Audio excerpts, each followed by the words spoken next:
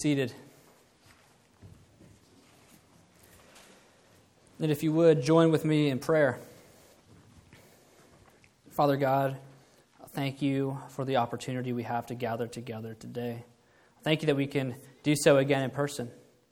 We ask that you would be with those who are vulnerable or feeling ill and unable to be here today, so you would comfort them.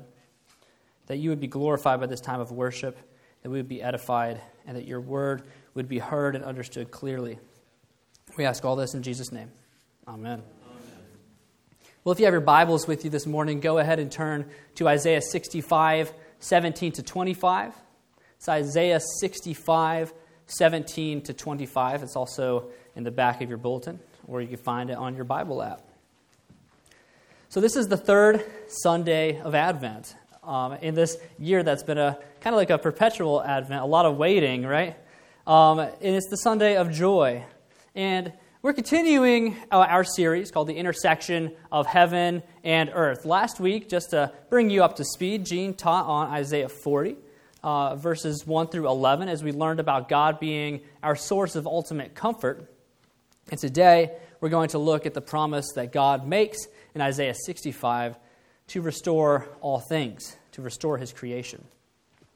It kind of reminds me of the Chronicles of Narnia, the Lion, the Witch, and the Wardrobe. Right? It follows the Pevensie children into a world that's unlike their own in many ways, but not so far away. Right? In fact, they discover in the wardrobe of a kind yet eccentric professor they're staying with to avoid the bombings in London in World War II. And inside of this wardrobe is a place called Narnia. Well, their introduction to Narnia is at a time when it is, as Mr. Tumnus puts it, always winter and never Christmas. The evil white witch has taken over the land, and she's plunged Narnia into a time of darkness, a season of waiting. Well, waiting for what? Or for whom? As Mr. Beaver explains to them, they are waiting for their king, a lion named Aslan, to return and to make all things right.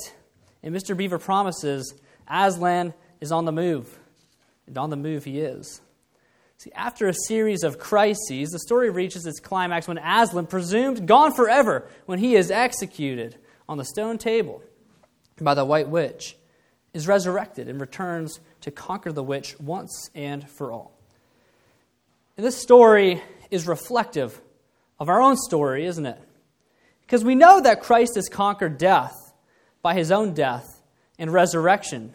And yet we are waiting for that final return when he comes and makes all sad things untrue and defeats the devil once and for all, just like Aslan defeated the White Witch.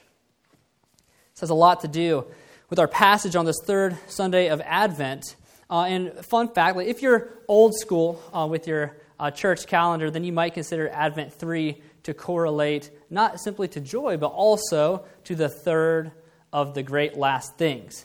So the great last things would be death, judgment, heaven, and hell.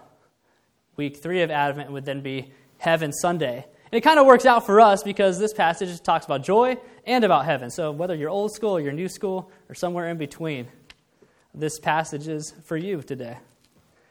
So we're going to look at 4 points of God's promise for eternity as we come to realize, just like the song says, that maybe not in the same exact way, heaven is a place on earth.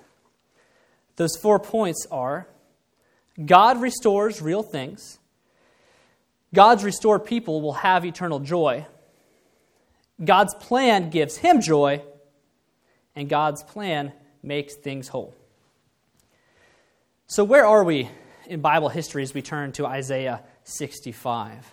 Well, Isaiah is an interesting book because there are 3 different time segments throughout. The first about third of Isaiah is focused on the time of Isaiah, the prophet. So we could place him around 700 BC. Then we have the second third, the second component of Isaiah, which would focus on the Babylonian exile and the return from exile. Man, Israel just can't catch a break, right? First they're in exile with the Egyptians, then they're in exile with the Babylonians. Well, the last third of Isaiah focuses on a segment that we call all those things at every appointed time which must come to pass before the end. What does that mean? It means that last third of Isaiah, which includes our passage today, is focusing in on what we call the last things, when Christ finally does return and reigns visibly forever.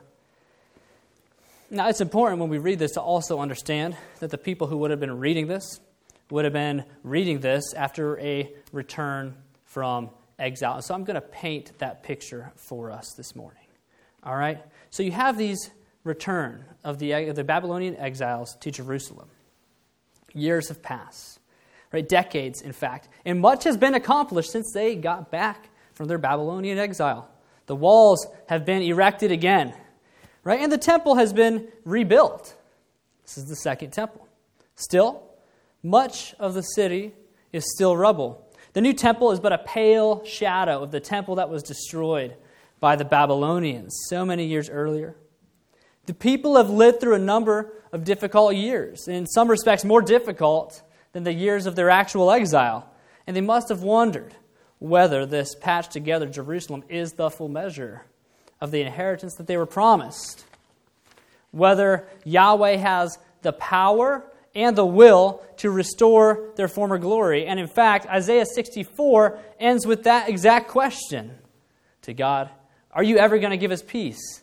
Will you ever make things right again? Are you going to fix this problem? In chapter 65 is a prophetic answer that God gives to that question. And we begin at verse 17 today, which connects us to the earlier part of this chapter, which gives the answer to that question. Yes, God will restore all things. And He promises in that restoration that former sins will be forgotten and will be hidden from His eyes. And then He gives the prophet Isaiah and all of us who get to read this passage since the details of a new project, a restored creation. Let's look at these details starting in verse 17. For behold, I create new heavens and a new earth, and the former things shall not be remembered or come into mind. So the words for heaven and for earth here literally mean skies and land.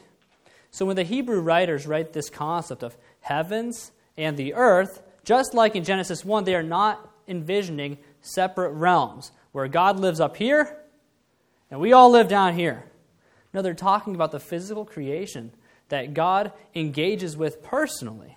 Those things that He calls very good and good, right? We look up and what do we see? We see the skies. We look down and around and we see the land. And so what God has in mind when He talks about restoration is that He's going to restore real things. And that's our first point. God restores real things. See, we might be tempted, I know I am at times, to think about a new heaven and a new earth as a new spiritual realm, and God's over there, a new physical realm, and that's where the people go. But that doesn't add up with God's Genesis 1 creation plan. The goal of God's creation in Genesis 1, and the promise that we see when He makes all things new, is not a world in which He and His angels or council are separated from His people, but rather it's an intersection of what we think of as heaven and earth. We were meant to walk with God personally. This new skies and new land will be like that. A world where there is no separation, where there is no wondering where is God. And we'll notice that in more detail at the end of this passage. He is talking about restoring real things. That's why we are promised physical, resurrected bodies. And he looks at these concepts of these restored animals and plants, skies and land. Those things He called good and very good will be truly restored because God restores real things. Let's continue to verse 18. But be glad and rejoice forever in that which I create. For behold, I create Jerusalem to be a joy, and her people to be a gladness. So God restores real things, and this restoration causes joy. Our second point is that God's restored people will have eternal joy. See, Isaiah is proclaiming a promise from God that we're going to see again in Scripture. It's not unique to Isaiah. It'll come up again in Revelation in particular, and I'm thinking of chapter 21, verses 1 through 4, if you want to jot that down to check it out for yourself. See, God's restoration of real things includes making things perfect. Pain is gone, sadness is gone, coronavirus and divisive politics are gone. And what remains is the perfect kingdom of God, with Christ Jesus on his throne and we as his co-heirs. And this produces joy, a delight in the Lord and in his perfect restored reality. God's restored people will have eternal joy. But God's people aren't the only ones who are going to have joy at this restored creation. Look at verse 19. This is God talking. I will rejoice in Jerusalem and be glad in my people. No more shall be heard in it the sound of weeping and the cry of distress. God's plan gives him joy. God's plan gives God joy. And to fully understand this and what it means for us, we're going to have to go back and look at the context of this chapter again. So think about this return from exile, right? You are an Israelite, and you return to the ruins of Jerusalem. What are you anticipating a restoration of? Well, your hallmark city. You're anticipating a restoration of a real physical city called Jerusalem, located back in your home country. It would make sense that those in Isaiah's day thought that this was the case, that it's a literal renovation of the city that meant so much to them. And we know from history that, in fact, Jerusalem, the city, is ultimately rebuilt. And as we discussed, there's also another temple built. That is the period of time between when they return from exile and when Christ comes, in a few decades after that, which, if you're a history nerd like me, you will know this as called Second Temple Judaism. However, this is not the Jerusalem that God has in mind when he gives Isaiah this prophecy. I think that will become clear to us. Nor is it the period after this temple is rebuilt and then destroyed later on in 70 AD. In order to understand what God is talking about here in this passage and what it means for us as Christians, we have to realize that as Christians, we understand God's perfect plan being explained in the Old Testament in light of what Jesus accomplishes on the cross in the New Testament. We don't separate the Old Testament and the New Testament. There's not the God of the Old and the God of the New. Rather, our question is not like, does this matter for me because it's in the Old Testament? It's actually, how does the New Testament help me to understand what is being said in the Old Testament? Because if God doesn't change, then his message in the Old Testament has everything to do with us, just like the New Testament does. Like we discussed earlier, the Apostle John talks about this New Jerusalem in Revelation 21.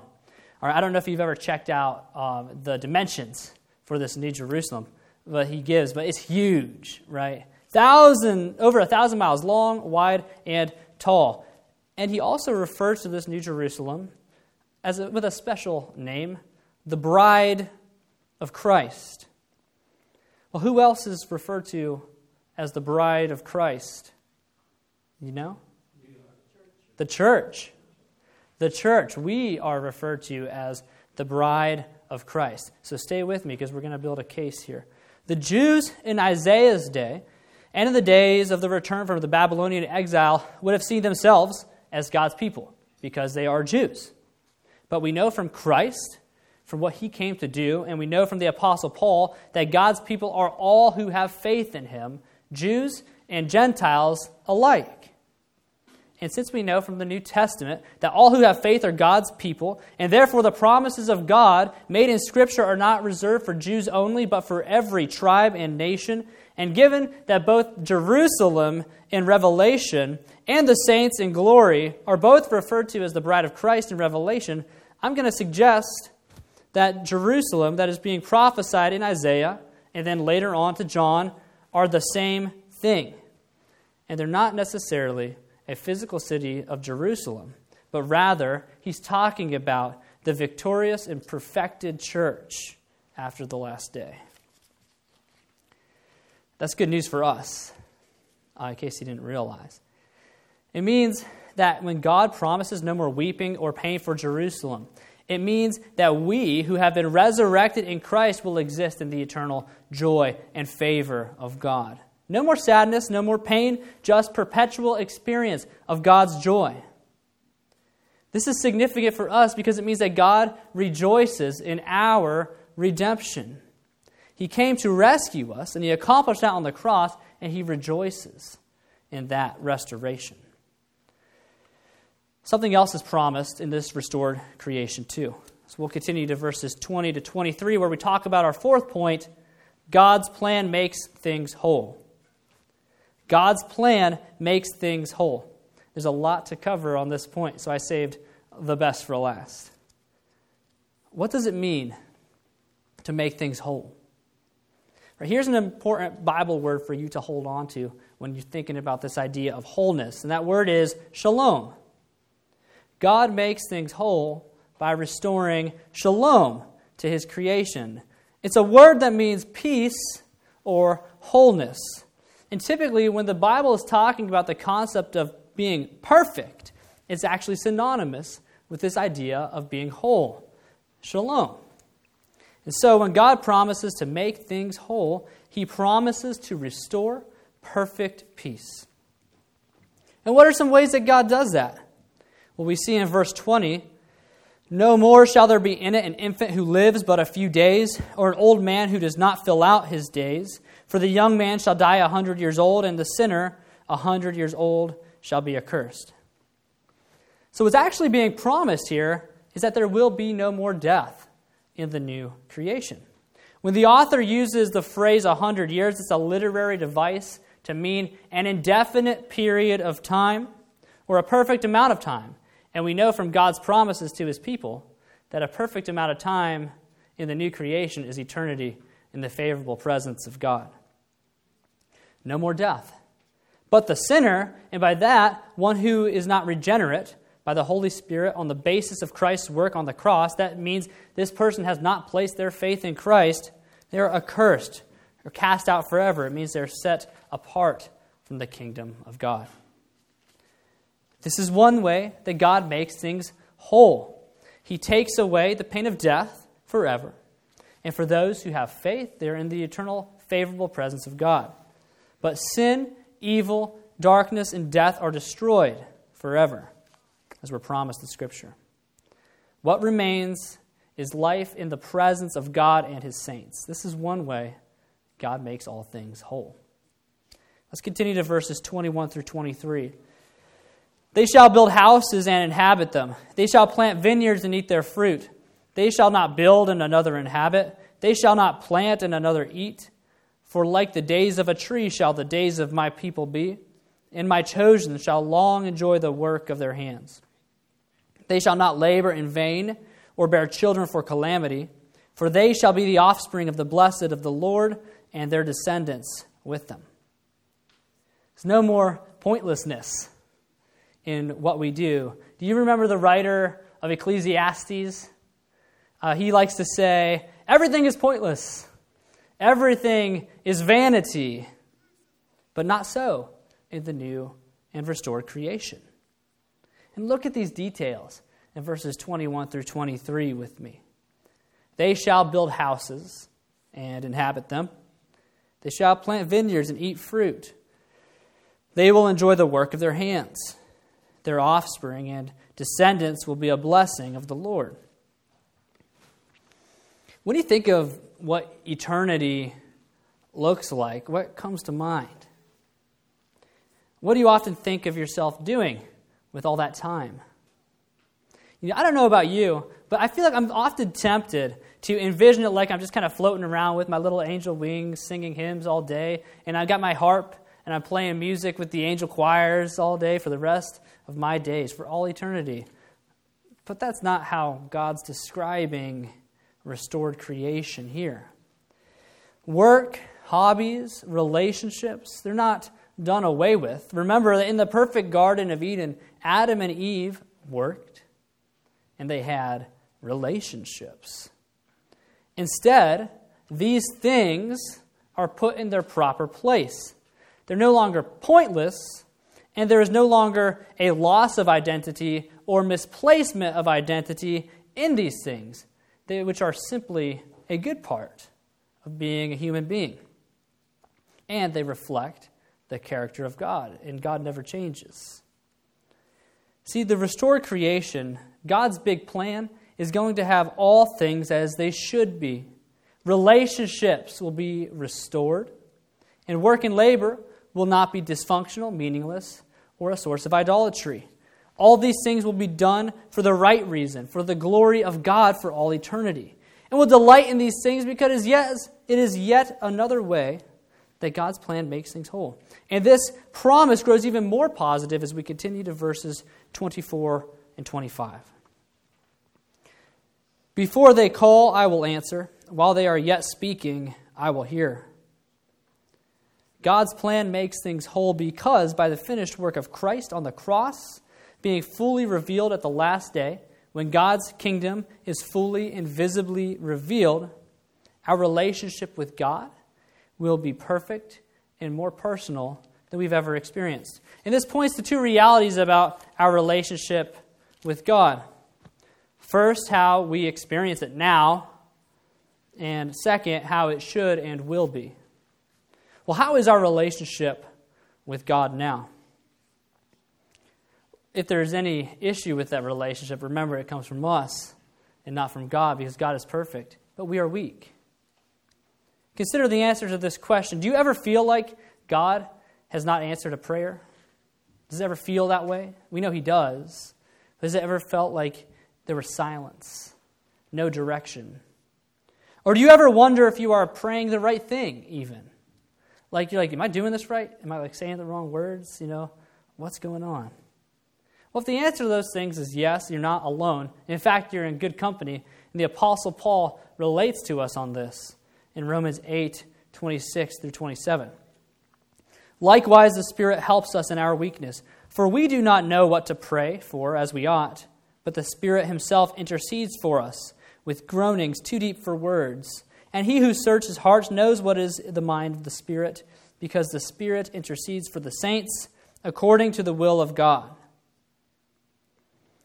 In restored creation, there will no longer be weakness in this relationship. Rather, it will be how God has always meant for it to be. He will dwell with us in a visible, real way as we behold His glory in the person of Jesus Christ for all eternity. It'll be like the Garden of Eden, but with no occasion for a fall. God will engage with us at the personal level, yet unexperienced by us, as He walks with us in a perfect and harmonious relationship. Before they call, I will answer. While they are yet speaking, I will hear. Finally, let's turn to verse 25, where the final aspect of our fourth point, that God makes things whole, is revealed. The wolf and the lamb shall graze together. The lion shall eat straw like an ox, and dust shall be the serpent's food. They shall not hurt or destroy in all my holy mountain, says the Lord. This is another way that God makes things whole. And it's by establishing a core concept or aspect of this idea of shalom that we're talking about, that is perfect, permanent peace on earth. And it's easy just to kind of glaze over these creatures that are being described here, right? Because we've probably read this passage numerous times. So we got the wolf, and we've got the lamb, and we've got this lion, and that he's eating grass, right? And then we got the snake, and the snake's eating dust, and we just kind of move on. But let's not miss the significance of this, especially the serpent. Do you remember the story of the fall of creation in Genesis? We're near the end of the account. God promises that the serpent, who is the deceiver, or Satan, will no longer be a threat. You can find that in Genesis 3:14. And that's an important aspect of the peace that's being promised here. Yes, peace will be established forever because everybody will be in perfect, reconciled relationships with each other and with God. And lions won't be eating like goats and antelopes and stuff. They'll be eating grass. But more importantly, Satan will be defeated. He will no longer be a threat. Rather, he'll be cast into destruction on the last day. So when God is saying the serpent will eat dust, he's really just telling Satan to pound sand. By the reconciliation of relationships and the destruction of all evil, God's plan makes things whole. This is what we're waiting for during Advent. And yes, Advent's a season that helps us to prepare for Christmas. And we learn how to wait, which is opposite to our culture, right? That wants us to hurry and have instant gratification for everything. And yes, some of us celebrate Advent differently while waiting for Christmas. Full disclosure, and I know this is online, so all my other Anglican clergy friends will be texting me, but my tree is up and it is decorated. All right, I know that it's only the third week of Advent. I don't care. It's up. It's ready to go. But if we limit the season of Advent to a few weeks on the calendar leading up to December 25th, we miss the point entirely. Instead of a season, we need to understand Advent and what we learn in Advent as our way of life, learning to wait for the return of the King. And while we remember these other moments on the church calendar, and they're all very important because they remind us of our story and the story that we experience in Christ, we are still waiting for Christ to come again. So today, we've talked about how joy and heaven both fit well into our conversation this morning, and that it's so profound how God does not want to create a realm for himself and a realm for the rest of us, but rather will collide the two in the intersection of heaven and earth in this restored creation. And we've talked about how with that restoration comes a restored and renewed sense of joy, not just for us, but for the Lord as well. And so as we watch and we wait, remembering that we know not the day or the hour when the master of the house shall appear, let's joyfully await to hear those words that he will say, to enter into the joy of your master. This is the promise that we claim during Advent. Christ has died, Christ is risen, and Christ will come again. And even as we navigate the confusion of this present age, may we never forget that Aslan is on the move. Lord, come soon. Let's pray. Father God, we thank you for the hope that we have in you, for your promise to return. Thank you for leaving your word here for us to understand. Lord, we ask as we continue this time of worship together, that you would be glorified, and we would be edified and also nourished as we prepare to receive Holy Communion together. That as we go from this place, we would be good at waiting and anticipating your second coming. We ask all this in Jesus' name. Amen.